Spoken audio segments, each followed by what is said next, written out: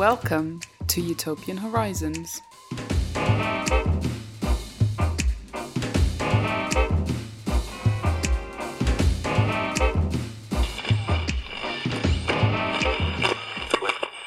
Hello and welcome to Utopian Horizons. My name is Paul and today we're going to be talking to returning guest Trevor Strunk from the No Cartridge video games podcast. Trevor was on quite a while ago to talk to us about Snatcher. But yeah, Trevor's got a book coming out which is about kind of video games and their reception and evolution over time and how their kind of reception from like fan culture has shaped and changed them. He'll explain a bit more about that when we talk to him. That's better than me trying to explain it now. But in this conversation that we have, we primarily focus on a bit of the book that he's written about horror. And something I like to do on Utopian Horizons is kind of look at fiction in terms of its social and political context, like how it comes out of that, how it reflects elements back into that context, the kind of relationship between fiction and reality, I guess you could say in a broad sense. And that's definitely something that Trevor's interested in doing here. And I think the way that he thinks about horror video games and the series that he talks about is kind of similar to a lot of the work we've done in terms of looking at dystopias. He's very concerned with what is the context that the fears that these horror games are based on emerges out of, like what's the political situation that's created these fears and that have made these things emerge in video games. So yeah, it's kind of some parallels there in terms of like how we think about how dystopia works. And we talk a bit about some other stuff as well, like a bit of apocalypse chat. Always nice to have some fun and light-hearted apocalypse chat. But yeah, it's a good conversation. It's one I hope you enjoy. And as I always say when I do video game stuff, I hope you'll still give it a go, even if you're not into video games, because I think you'll still understand what we're talking about, even if you don't know games. And I do try to clarify some things. I try not to assume too much knowledge when we're chatting, so hopefully we clarify stuff for people who aren't playing video games. I don't know why I always feel the need to like apologise for like video game stuff as opposed to other mediums, but I just feel like, yeah, some people can feel very turned off by video games. If you don't know them, they can seem very alienating and kind of difficult to penetrate, I think. But yeah, hopefully this isn't so. A couple of things to get out of the way before we talk to Trevor, I guess. I can't remember if I mentioned this on the last episode or not. I think I did, but I'm going to mention it again now. I kind of started a new project. Well, I kind of revived the project that which is Get Object, the podcast I used to do with Rosie. But through that, I've been doing some video game writing, some videos as well. So I've started a series writing about objects in video games. I've done an article about, which I think will be interesting for people here, for the utopians among you. I've done an article about a game called Sludge Life, which is kind of a little kind of mini open world where you go around doing graffiti. And I've kind of used it to write about the politics of space and like how our cities are kind of policed and controlled. So it's very much about kind of the politics around space and like what a political approach to space would look like. So yeah, there's that. I've done a video on some cool little Pico 8 games, on an interview with the guy who made Umurangi Generation, which is a cool photography video game if you're not aware. I've got a podcast interview up with him as well. So if you're interested in seeing any of that, just go to getobject.net and you can find all the stuff I'll be doing there. It'd be really cool if you could check that out, because I've put a lot of work into it. But anyway, that's that. Last time I also mentioned, like, I realised that if everyone who listened to the show went to the patreon.com/Utopian Horizons and was able to give just like $1 a month, that would make a massive impact on how regular I could do the show and things like that. Unfortunately, there wasn't a massive swell in subscriptions there, but thank you to the couple of you that did do that. And yeah, if you do want to help support the show, if you want me to do it more often, which I would like to do, then please consider going to patreon.com/Utopian Horizons. And yeah, you can get access to bonus episodes and stuff there as well. So that's all there. Yeah. Oh yeah, and reviews of the podcast would be very helpful as well on whatever you're listening to. So on 5-star reviews, please. That would be good. Okay, enough of all that promo stuff. Let's just get on to our conversation with Trevor. I am joined now by returning guest Trevor Strunk. Trevor was on quite a while ago to talk about Snatcher. And he's returned today to talk about something else. Thank you very much for coming on again, Trev. Hey, of course, absolutely. I'm happy to be back. I feel like I don't know how many times we've each been on each other's podcasts. I know you've been on mine at least once, maybe twice. You've been on. This is the second time you've been on my one. I believe I've been on yours 3 times. Wow. Okay. What did we talked about? I pretty much invited myself on to try and promote my Kickstarter. Most recently, there was one where we talked about. Did we talk about Obra Dinn maybe? Yeah, I think so. And I think on one we talked about Get Object when that was still a going concern. No, was Discworld Noir the same one when we talked about Obra Dinn, or was that a different one? We talked about Discworld. That's a really Noir, good definitely. question. I think we actually talked about both of those in the same one, which in retrospect is wildly ambitious. Yeah. Yeah. But anyway, Trevor's coming to talk. So you've got a book coming up, Trevor. I do have a book coming out. So to kind of to set the context for what we're going to be talking about, can you tell people about this book first of all? Of course, yeah. So I have a book coming out. If you've listened to my podcast, No Cartridge, it's a lot like that. If you haven't listened to my podcast, No Cartridge, which is certainly possible, even likely. Basically, I look at video games from sort of I guess, I don't know if I'd say higher brow. I kind of complicate video games, or try to, or complicate the consideration of them. So I don't typically think about games just in terms of play. I'll think about them in terms of cultural impact, what they're trying to do, and also, most relevantly for story mode. That's the name of the book. In sort of their place is kind of like a cultural continuum. So yeah, I mean, story mode is kind of the very specific look at, I guess, I don't want to say they're all franchises, because some of them are 2 chapters kind of break the mold a little bit and are genres. So I do a chapter on first-person shooters and a chapter on survival horror. But even then, I focus in on franchises, Doom and Call of Duty, Resident Evil, things like that. But the book primarily looks at long-running franchises.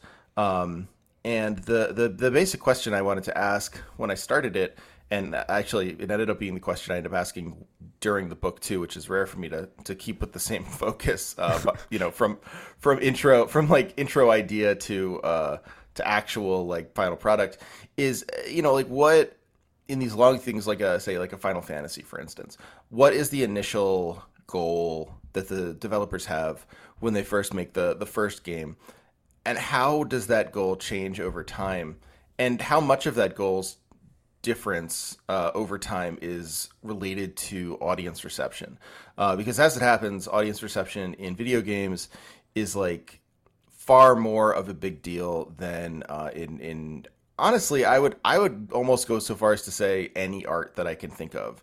The audience's demands, concerns, anger, joy, more so anger than joy with that group, determine how developers change their products and change their not just their products, but the actual sort of guiding principle of their work. And I just found that fascinating, and I wanted to think about like why that happens, how it happens, and sort of like what we can glean politically from it, if there is anything much at all. And sometimes there's not, but oftentimes there is. Yeah. So I think we're primarily going to be talking a bit about the what you wrote about for your first chapter of the book, because that's one I've read. One thing. So naturally, so we basically had a conversation about this. I think this will be a cool thing to talk about, because I think, having read the chapter, I think there are some, in terms of how you think about horror, there are some kind of resonances there with how dystopia works and how dystopia functions. Not to say that they're the same thing or that they function in exactly the same way, because I don't think they do. But there are definitely some similarities in terms of them being modes of fiction that are built on like representing our fears in some way, and like that being key to how they work.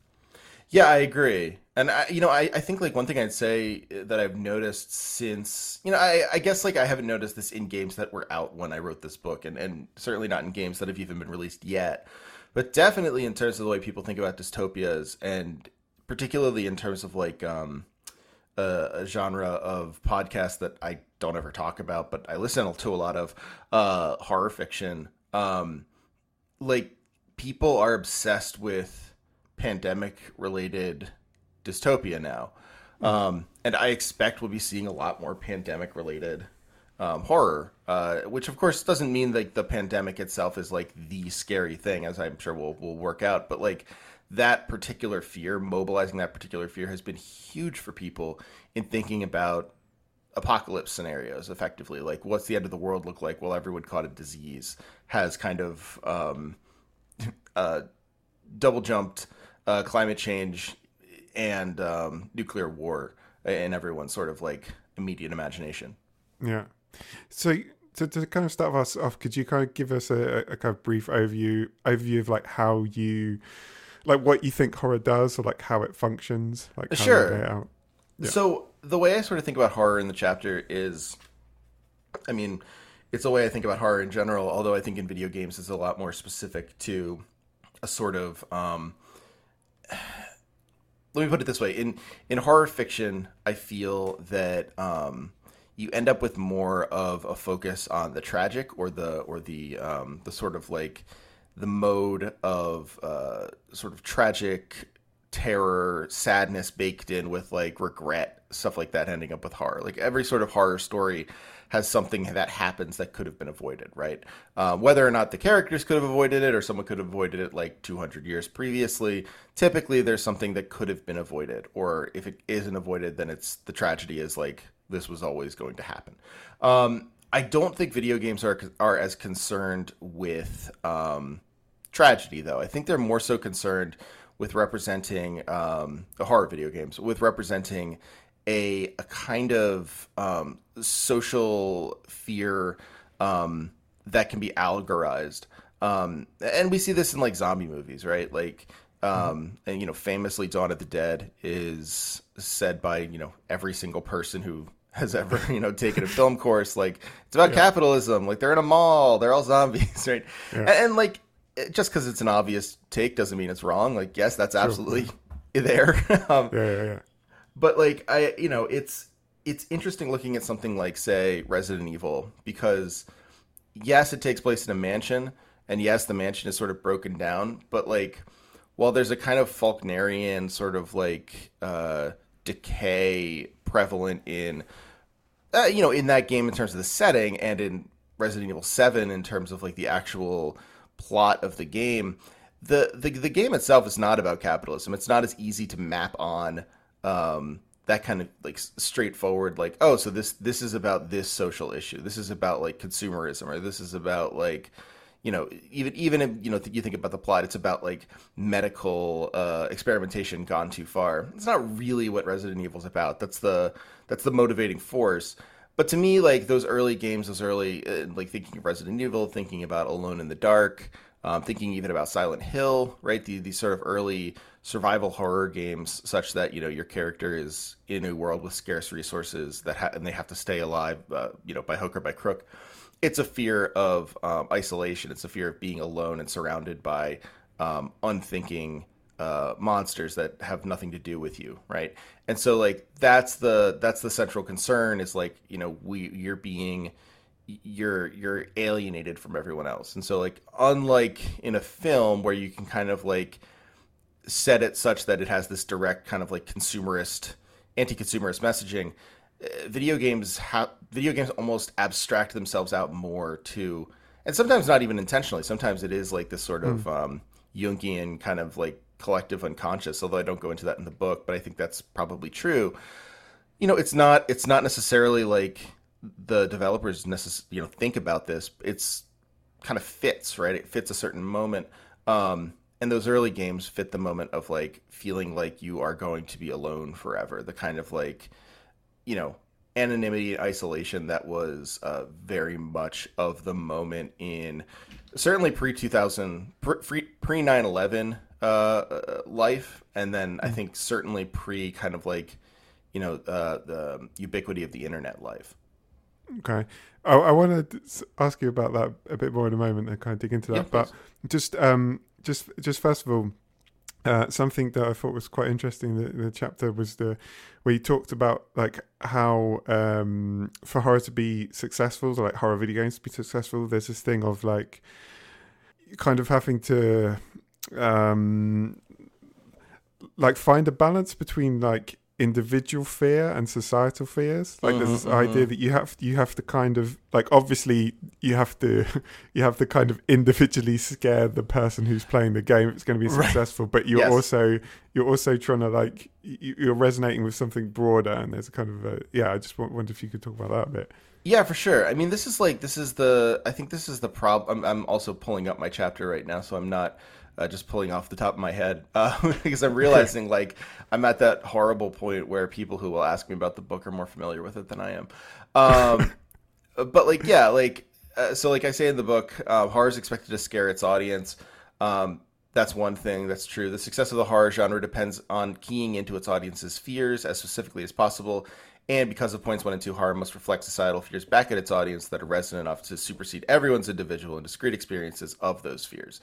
So like the idea there is, you know, it's, kind of goes back to the old Mel Brooks, quote that I love to reference in, you know, thousands of different ways. Which is, you know, tragedy is when I cut my finger. Comedy is when you fall into an open sewer and die.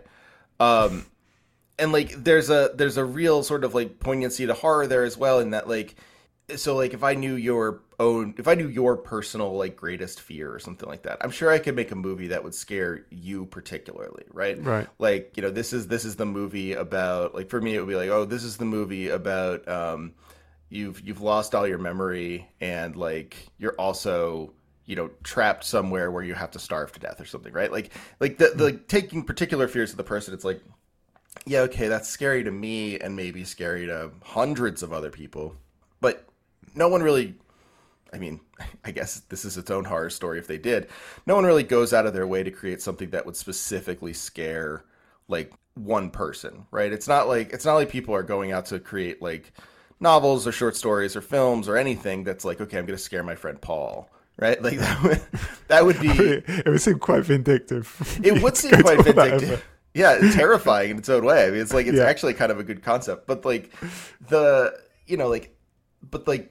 at the same point, it can't be super general as well, right? It has to be the sense of there has to be something specific that's scary going on. It can't just be like, you can't make a horror movie, and I guess you kind of can, because you get those sort of like A24 very artsy horror movies where like the in the end what's scary is other people or something like that. But like those don't feel like horror movies, or like those don't feel like horror in the same way that, say, something like that's artsy but specific, like Get Out feels like, right? Get Out feels like a horror movie.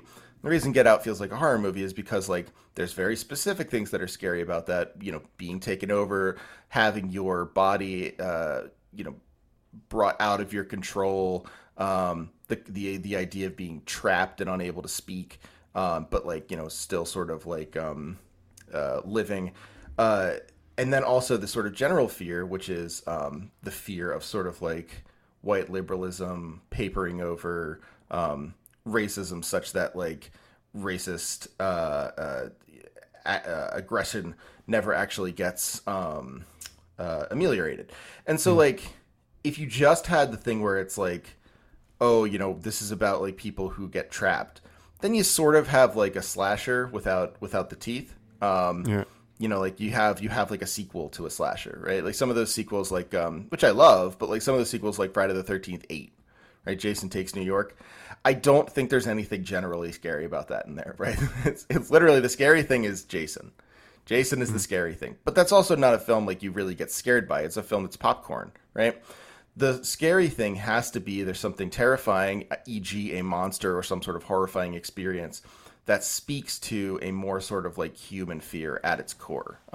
In a sense, like this is what I do in the book in trying to make like very easy to, well, not very easy, but like easier to digest dialectics. And in this case, you sort of have the dialectic of, you know, general and specific. When we actually think about them kind of close together, the specific starts to look a lot like the general, and the general starts to look a lot like the specific. And that kind of resolution ends up being the experience of sort of like being scared, I guess. Okay, cool. So in the case of the games we've already mentioned, so Resident Evil, Alone in the Dark, and sometimes I forget to do this because, so I'm going to do that now. For anyone who's listening who doesn't play video games, as Trevor mentioned, these are horror games very much focused on loneliness. So Resident Evil, you're, as you said, alone in a kind of abandoned, decrepit mansion with zombies in it. Alone in the Dark, I haven't actually played directly, but it's in an old house as well, right? So yeah, Alone in the Dark I really included because, and it's funny because like the sequels are much less beloved, and it seems like there's a reason for that. Right. They're sort of less, they're less like, I don't know, they're less original. Alone in the Dark was kind of important because it was this game that first explored that idea of just like, okay, you are doing this like underpowered character in this house. There's something wrong with this house. You're not sure what it is. Eventually something's going to come out and attack you, but you're going to be creeped out first. Like it was the original sort of game that like everyone was talking about because it terrified them. Right. It's just similar to Resident Evil, although one of my favorite reviews from the entire book, I looked up a lot of contemporary reviews for this, and I think it's James Ardai. I know it's Ardai is his last name, Ardai. It's a very veteran video games writer, reviewer. Charles Ardai, excuse me, wrote a review of Alone in the Dark where he pretended to be like an old colonel who like stumbled into the house, and it's wonderful. But yeah, like you can look at these reviews and you see things like the thing that was so scary about it. It said like none of the other simulations of course he says simulations because he's the colonel. None of the other simulations I had experienced previously in my dreams had the effect of like making me scared, making me lean forward in my seat, make me care about the characters. It only exists on the glass, but I feel as though I've been inside a real house. And so like both of these games are about making you feel as if you are inside the actual sort of like terror of the situation. At core, they're, you know, explore a spooky house kind of place or explore a spooky space. But the idea is always about immersion. Right. So we are in this period, we're kind of mid to late 90s here. Mm-hmm. So leading up into the 2000s. Yeah. So bearing in mind that you've kind of already set out this idea of like these games expressing like a kind of societal fear, what is the kind of cultural moment or like social context or political context that is kind of generating this fear of like loneliness of being alone? Well, so I tie it to everyone's least favorite term, unfortunately, which is neoliberalism. But I was like, that's one of my favorite terms. Oh, good. Yeah, it's become everyone's least favorite term because people have absolutely robbed it of any sort of actual like meaning. So like a lot of times when people say neoliberal now, they mean exactly what it was never meant to be, which is like Al Gore. Like it's not Yeah. it's not neoconservative for liberals. Yeah, it's the most annoying thing about the term neoliberalism is the people who tell you that neoliberalism doesn't or never existed Right. in any form, and it's just like something that crazy extremist leftists have made up. Right. It's like Gotta love that. It's great because like, and it's like basically you can imagine the Austrians just like doing the opposite of spinning in their graves, like grinning in their, I don't know, like Yeah. having a party in their graves, because like the very idea that this Pure is just, like, ideology. yeah, exactly. It's like, oh great, no one even knew we were here. Yeah. Yeah, so I tie it to to neoliberalism and like one sort of neoliberal boom in the 1990s, because like you sort of get this this sense of just like extreme production of economic opportunity on the back of, it's hard to say anonymity is a feature of neoliberalism, such that it's not like you stop mattering as like a person, that your ID is less valuable because like the gold standard changed or something like that, but in the way that workers become less valuable, more sort of like mechanistic, in the way that like everything becomes this sort of, after the kind of Volcker shock of the 60s and leading into this understanding of unchained capital without regulation, how like people become far less important than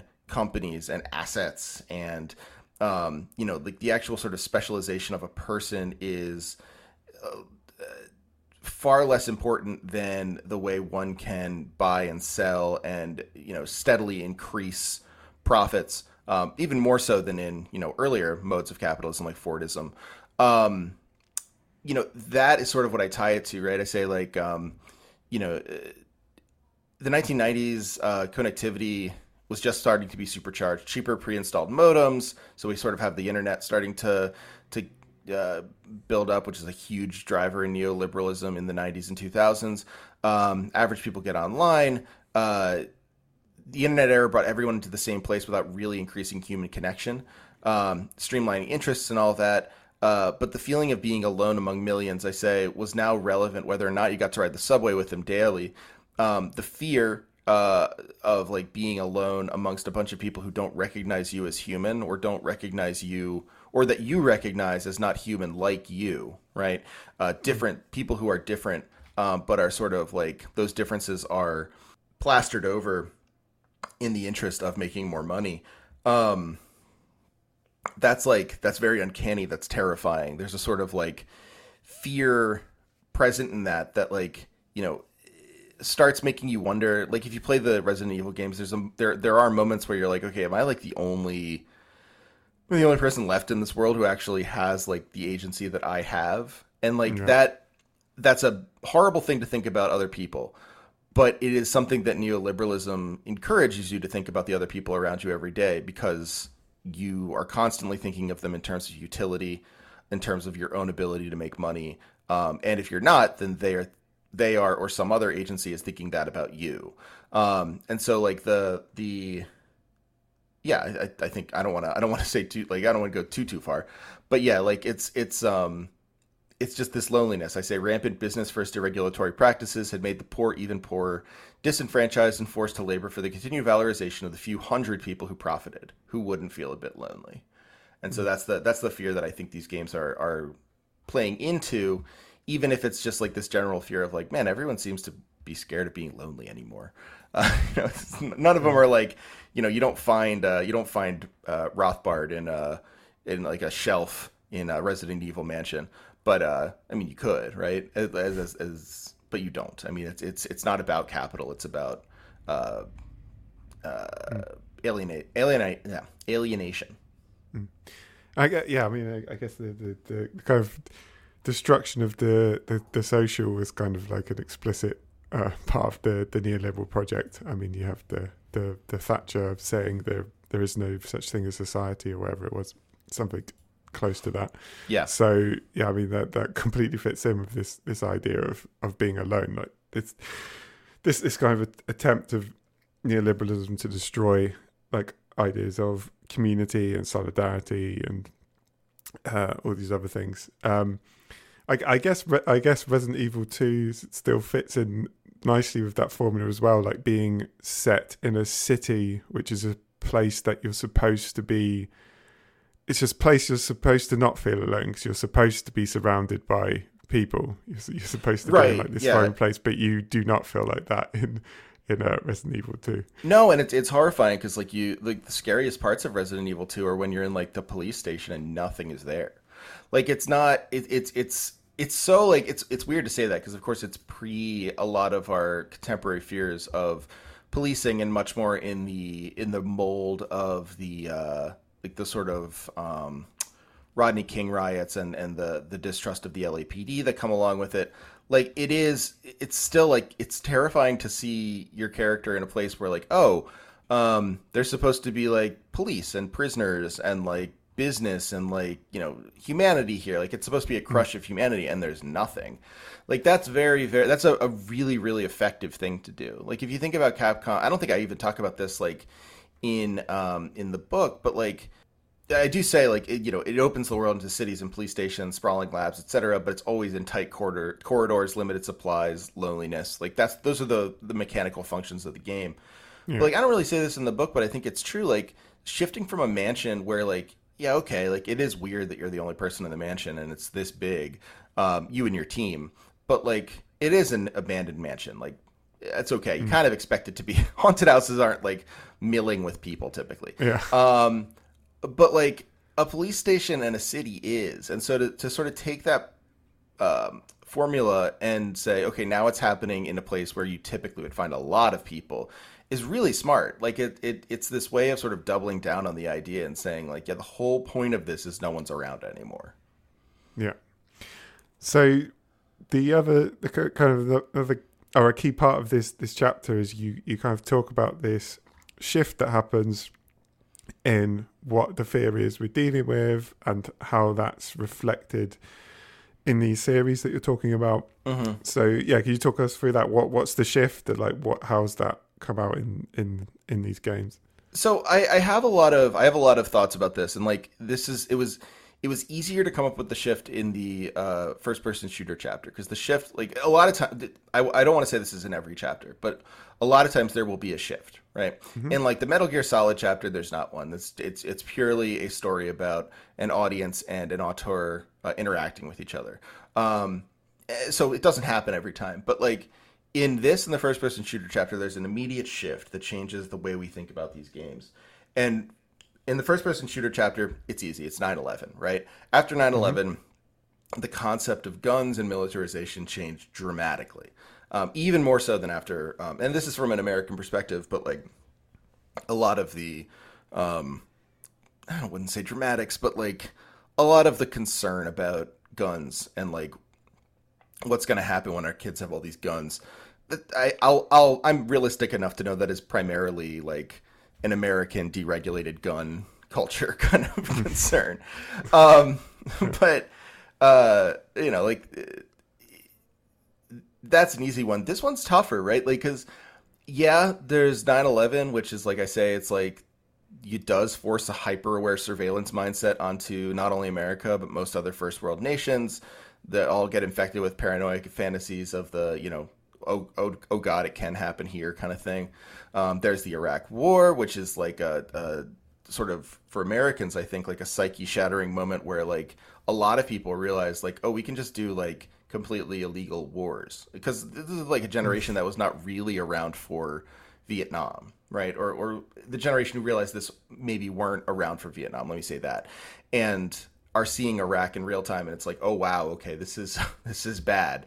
And like, all this stuff, right? There's all sorts of things. And I say like the loyalty to Western idealism superseded the sense of global interconnection, right? This is what like the symptom is, right? If neoliberalism is global interconnection, then after somewhere late in the 2000s, and eventually I say like probably let's just chart it to the 2008 financial collapse after the housing crisis collapsed in the U.S., causing a global sort of depression.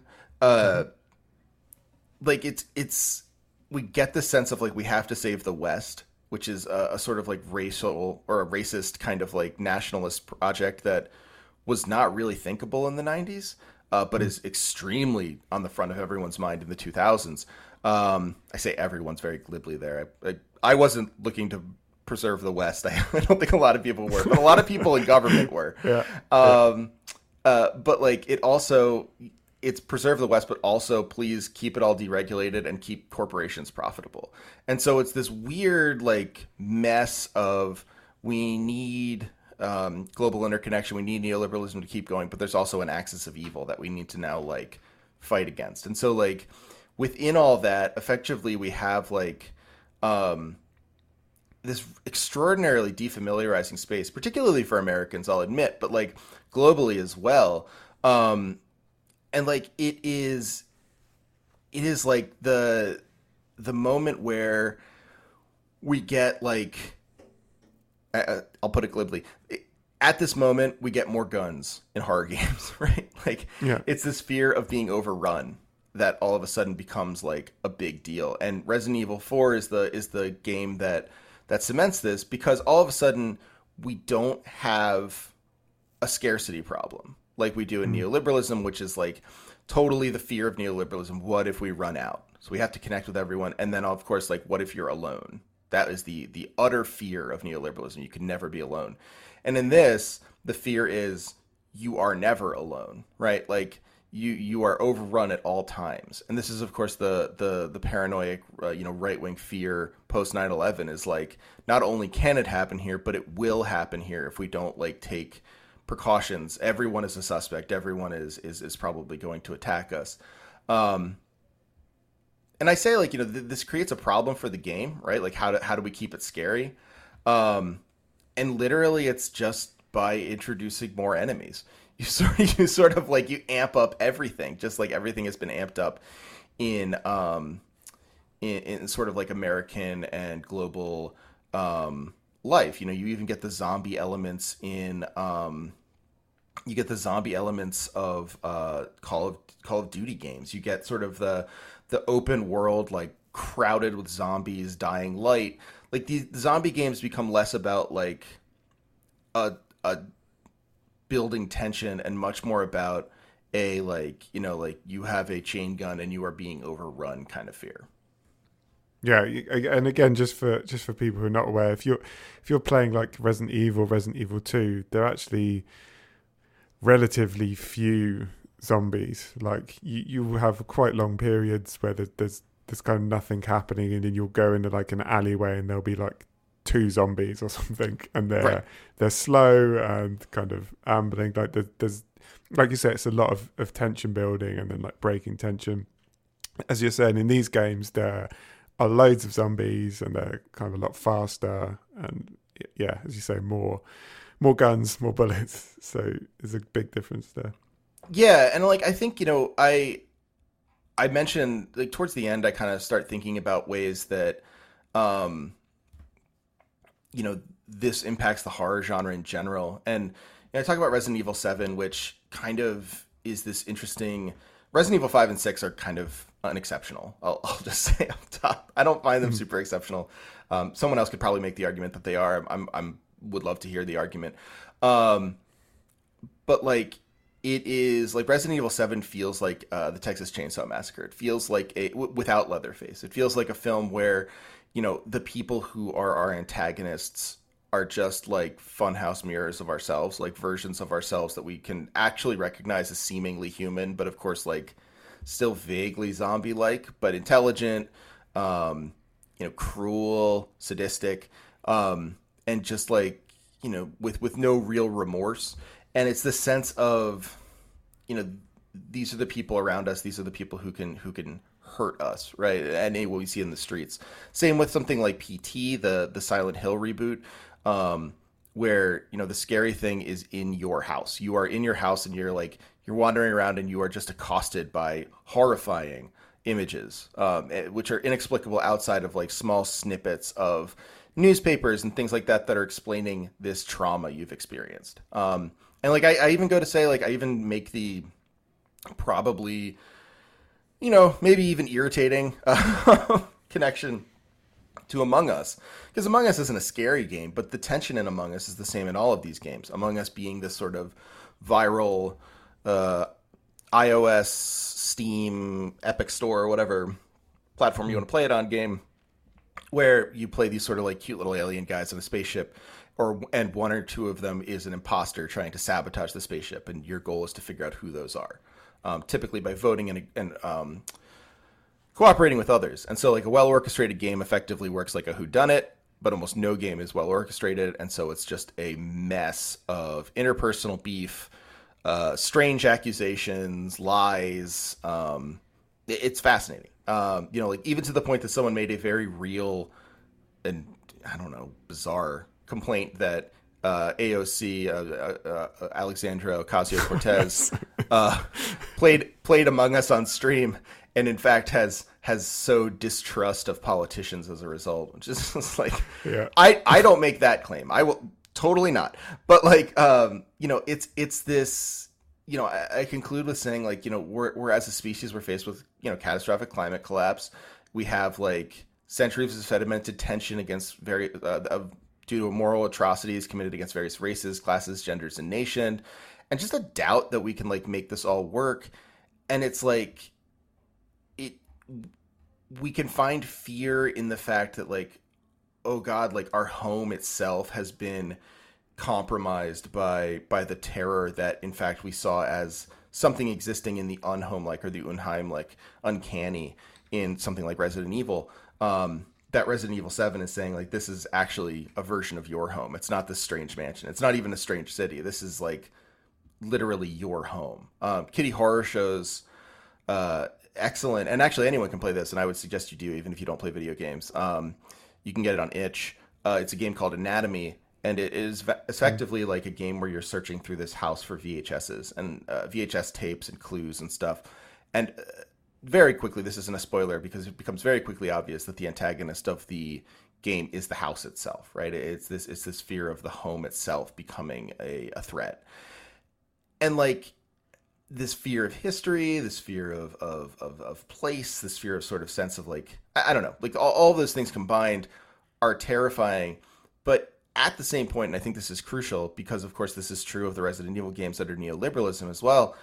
Not that we're out of neoliberalism, but that we're fueled by a fear of like, interconnection, unregulated interconnection, is that, it's fun too. It's a sort of cathartic release. It's fun to sort of feel. And I think this is, and I would love to hear your thought on this, because I think this is true of dystopias too, right? Like we read about these things and listen about these things, not because we want to actually consider our own world ending, but because like there's something helpful about like experiencing it vicariously.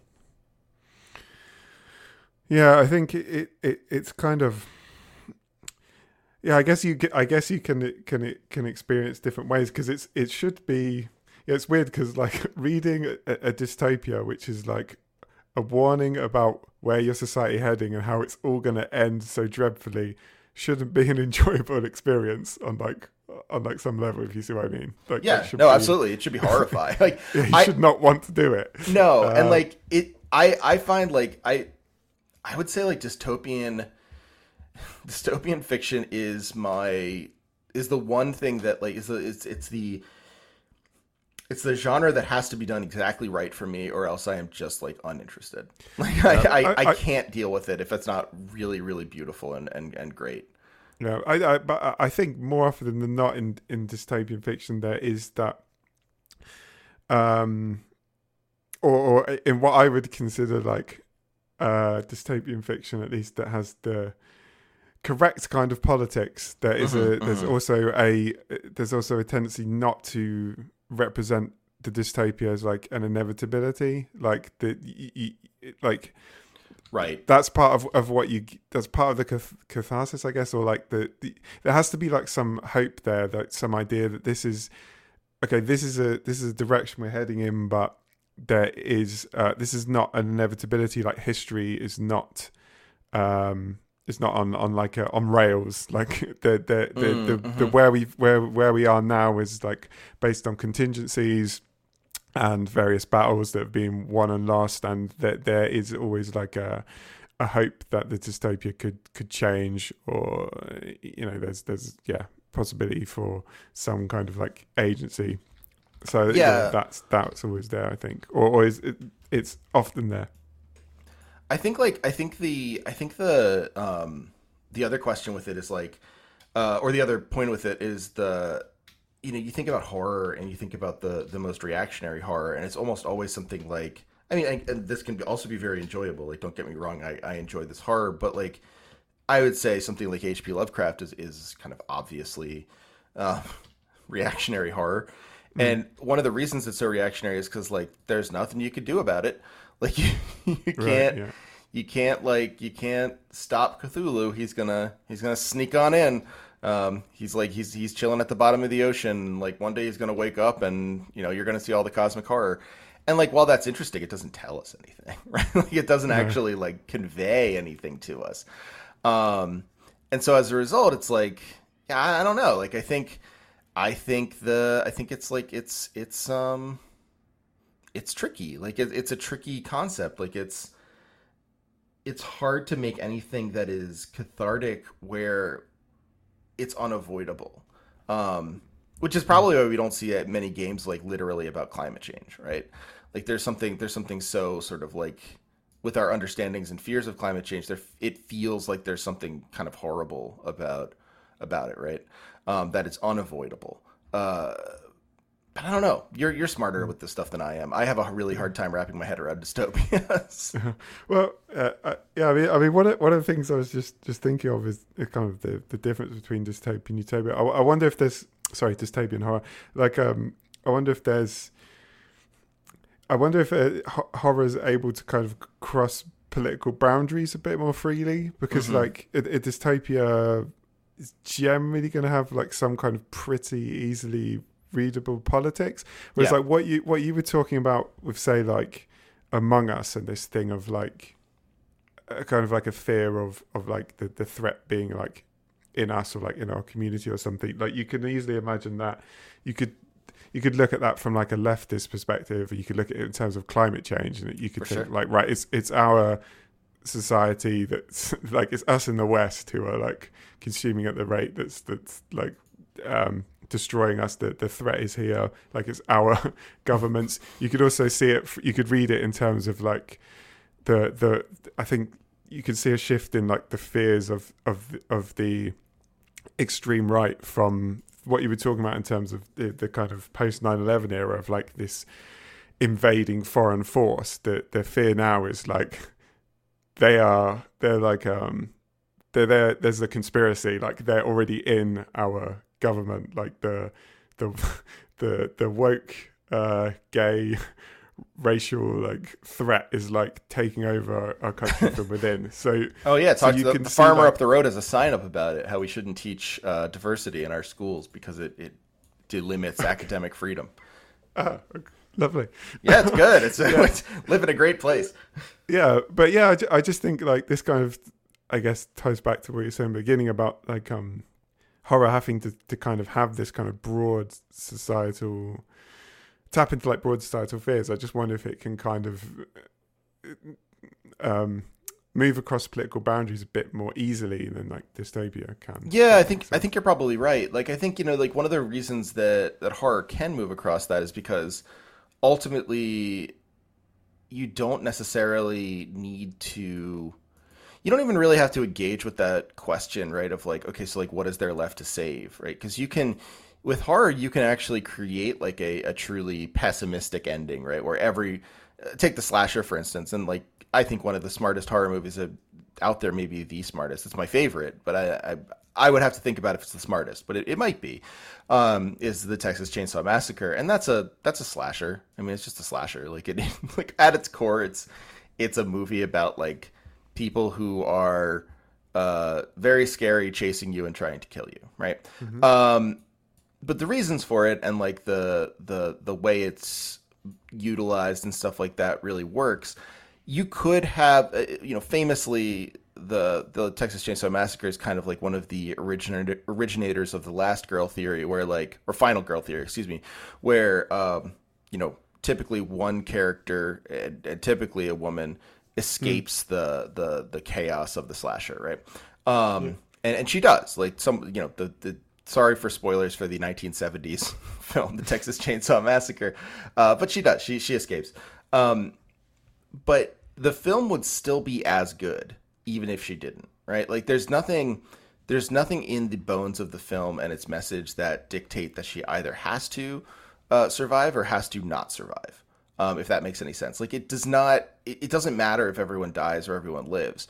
The scary part of it exists regardless of if there's an optimistic or pessimistic ending vis-a-vis the characters in the film. And in part that's because, like, in Nebraska during the Texas Chainsaw Massacre, it's not like anyone's like, oh geez, that Texas Chainsaw Massacre is happening, right? Like, it's isolated. It's like it's this very isolated kind of place.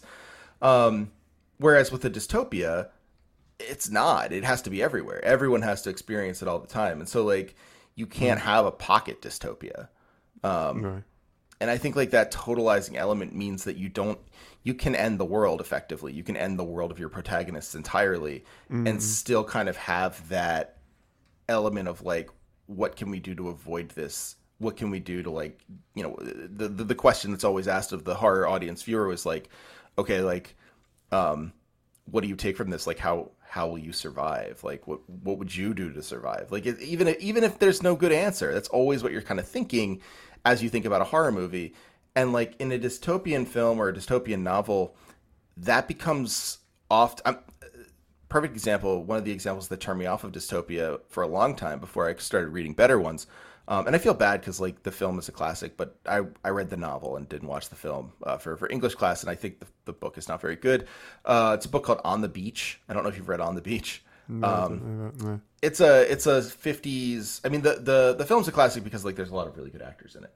But the book is like a 50s nuclear paranoia thing. Right. And basically, it follows these people in this post-nuclear fallout trying to get to Australia, where they are told that I might be remembering the plot wrong, but, like, this is effectively it. Trying to get to Australia on this sub, and through other means, where they hear that the fallout has not hit, right? And then in the end of the book, they get to Australia, and it turns out, no, actually, that was misinformation. Everyone that you know in the book, plus everyone in the world, is going to die. And it's just this. It was like a thud of an ending for me, not because, like, I was depressed, but because it was like, well, why did I put my time into this if, like, in the end the lesson is, like, there was never any hope? Like, that, I get why you could do that in an interesting way, but if you're just doing a purely sort of, like, personality driven story, as On the Beach is, in my opinion, not a politically driven story, because the ultimate like political claim is, boy, nuclear weapons sure are a problem, which is just a tautology. Like, I think at that point it's like, yeah, I don't care. Like, I don't care about this dystopia. Whereas with the horror story, if all of your characters die, it's like, okay, well, there's, like, still billions of people living. Yeah. What does this mean to them? Yeah, I don't know. That's my guess, but I think it's a really interesting question. Like, I think horror is more versatile than almost any genre, really. And the reason why, I don't know, probably has to do with catharsis, probably has to do with the fact that it is sort of, like, uniquely unpleasant and pleasant at the same time to be scared. But beyond that, I mean, it's a really good question. I don't have a full answer to. Yeah. I would like to ask you one more question. Of course. About a different chapter, if you wouldn't mind. Oh wow! Okay, I wasn't. I'm just kidding. Go ahead. Yeah, I haven't read it, but, like, just I think it's looks like it would be very interesting. The apocalypse chapter.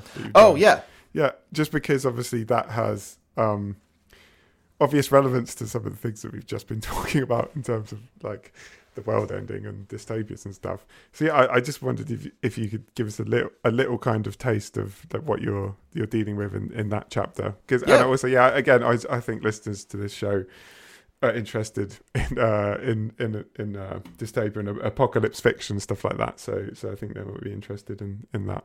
Yeah, for sure. So that chapter, That chapter was interesting because initially I was just going to do a chapter on Fallout, the famous video game RPG series where you basically role play and try to survive a world that has been hit with nuclear fallout. Now you typically aren't playing. Actually, you never are playing that close to the apocalypse. I think the closest that they ever get is like 100, 200 years out. So the apocalypse has happened, and now there are like little fallout shelters and stuff, and towns that are sort of like made of lean-tos and everything. And so the chapter was going to be on that initially. And then thinking about that game, I realized that there were a lot of similarities to this other sort of less popular in the States, but still extremely influential series called Shin Megami Tensei, which people probably would recognize the spin-off of Shin Megami Tensei, the Persona series, more so. But the Persona series isn't really about what I was interested in here, although they're pretty interesting games in their own right. Shin Megami Tensei always is about this, like, and every game somehow just like resets the timeline. Like, it's never. I don't know if they exist in the same world, and if they do, the poor people of Tokyo have weathered far too many apocalypses, like just total apocalypse. But like. Yeah. Typically, like, a good example is the third one where, after a, like this, basically, like, this is always what happens. Someone summons some demons via a computer, and it just, all of a sudden, every demon you could possibly imagine is infesting Tokyo, and in 3, they just kill all the humans. Like, you never run into any other humans except your friends who have also sort of been made into partial demons like you. And so it's an utter apocalypse, and effectively all society is replaced with demons. You also get versions of it where there are people living, but they have to coexist or battle demons. And the games themselves represent, so like the kind of core of the core sort of insight of the chapter is that the Fallout games imagine apocalypse in a way that is very teleological, which is to say the end of the world is far more in sight than the well, no, that's not true. That it's not Talos in the way that the world itself ends. It's more Talos in the way that, like, you are imagining a new society coming up out of it. It's extremely hopeful in a certain way, right? And there's a kind of liberalism baked into Fallout. And the best ones, Fallout New Vegas is my favorite. There's this sense of, it's not actually liberalism so much as like this extraordinarily complicated and often disappointing by its very nature politics that you're left with, right? Like the amount of people who have written the "Is there a left" plot option in Fallout New Vegas, probably like more threads on that on the internet than any other video game thing, because people want a hopeful thread, and there isn't really. There's like a sort of like classic liberalism. There's a far right one that no one ever does because it's too grim. Stuff like that. But I don't know, like the games themselves imagine a world after the apocalypse, whereas Shin Megami Tensei forecloses that at the beginning. Whenever you enter these games, like, you're way too far beyond to go back. And so what you are left with is this sort of negotiation, often literally, with demons in the world to have them join you, to sort of like figure out how you fit. You get to make choices. You can make choices to sort of like destroy the world or rebuild it anew in the presence of God. Literally, the Christian God is always a character in these games. But then again, like, all of the various gods are people you can summon. But the interesting thing about Shin Megami Tensei, and the interesting thing about the apocalypse it represents, as opposed to Fallout, is that any sort of option you have, including the quote-unquote good option, which is typically neutral, as opposed to, like, good or evil, the neutral option even is a fully transformative option. There's no going back to society as we knew it. It was always a new way of thinking about society. And that can look like totalitarianism. It can look like a sort of theocracy, or it could look like this strange kind of like middle ground negotiation between humans and demons that characterizes these neutral endings. Whereas in Fallout, you get a sort of Americanized, and typically American, societal world that sort of like continues on. And there's a lot of reasons for it. It's like, it's not really, it's kind of like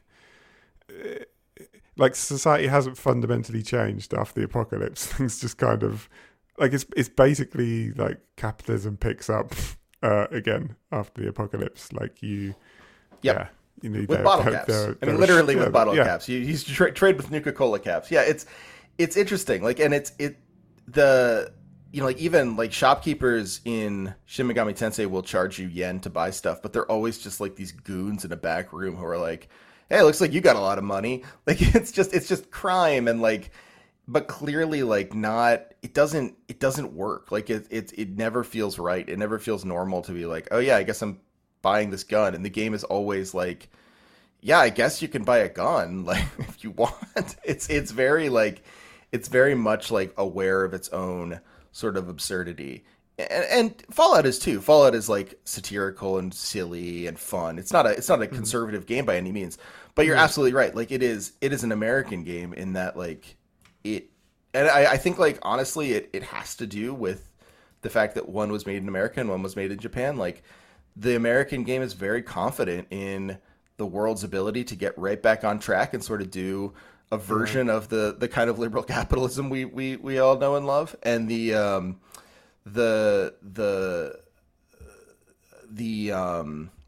like Shin Megami Tensei is absolutely not remotely convinced that anything can come after that's the same. And I think, in some ways this has to do with the various ways that these cultures represent futurity.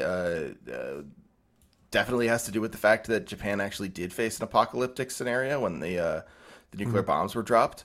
The fact that every one of these Shin Megami Tensei games has a plot line where like the Americans either have or are about to drop nuclear bombs on Tokyo to kill the demons certainly speaks to that. But yeah, it's fascinating to see the two approaches because I think it reveals something about what Apocalypse is meant to do and how we're supposed to think about not just the way the world ends, but like what it means to have a new chance to either start again or rebuild or just even exist within the old. I think I hadn't thought about it before till I thought about those two games together. That was the most sort of transformative chapter for me to write because like I thought they would be interesting in conversation, but I did not realize that it would be quite like that. Yeah, cool. Well, if people would like to read more about that and all the other various games that you talk about in the book, as you mentioned at the beginning, it's called Story Mode, Video Games and the Interplay Between Consoles and Culture. And people can pre-order it now, right? Yeah, pretty much anywhere. There's I've been sending people the I think it's called bookshop.org link. Mm-hmm. But I have also, I should also say it's available on Amazon, and that's typically how I think international readers can get it. That has been my experience thus far. Although I don't know a lot about international booksellers, so if anyone can correct me, I am happy to hear it. But yeah, it's on Amazon. It's on most sellers out there. If you just Google Story Mode, or if you Google my name, Trevor Strunk, and Story Mode, you will find it. And to preempt questions you might have on that, apparently I don't get, and it's not like video games. This is maybe just a video game audience question because various vendors with video games give you more or less of the cut when you buy it. The cut's all the same for me. Okay. And yeah, also Trevor has a podcast called No Cartridge, as we mentioned, about video games. So don't forget to check that out as well. Yeah, go listen to the ones with Paul on them. I think those are good episodes. Yeah, of course. Seek them out. Yeah. Thanks very much for coming to talk to me again. No, Trevor. thanks for having me on to ramble about my book so long. Sorry I talked so much. That was good. Thanks. All right. Thanks. That is the end of my conversation with Trevor. I hope you enjoyed it. If you have any comments or questions on this episode or anything else to do with the show, old episodes, stuff you want to see in the future, whatever, then you can get in touch with me on utopianhorizonspod@gmail.com. You can follow me on Twitter @utopianhorizons, so you can tweet me on there as well. Yeah, as well as Trevor's book. Don't forget to check out his podcast as well, No Cartridge. And yeah, I'll say one more time, I'd really appreciate it if you could check out getobject.net if you've got a moment and see the articles I've written and the videos I've been doing there.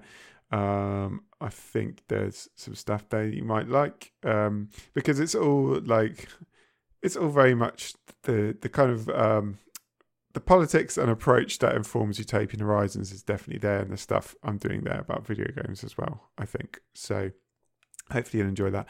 And yeah, review, as I mentioned at the top, reviews of the show would be very cool and very helpful. And please consider going to patreon.com/Utopian Horizons to support the podcast.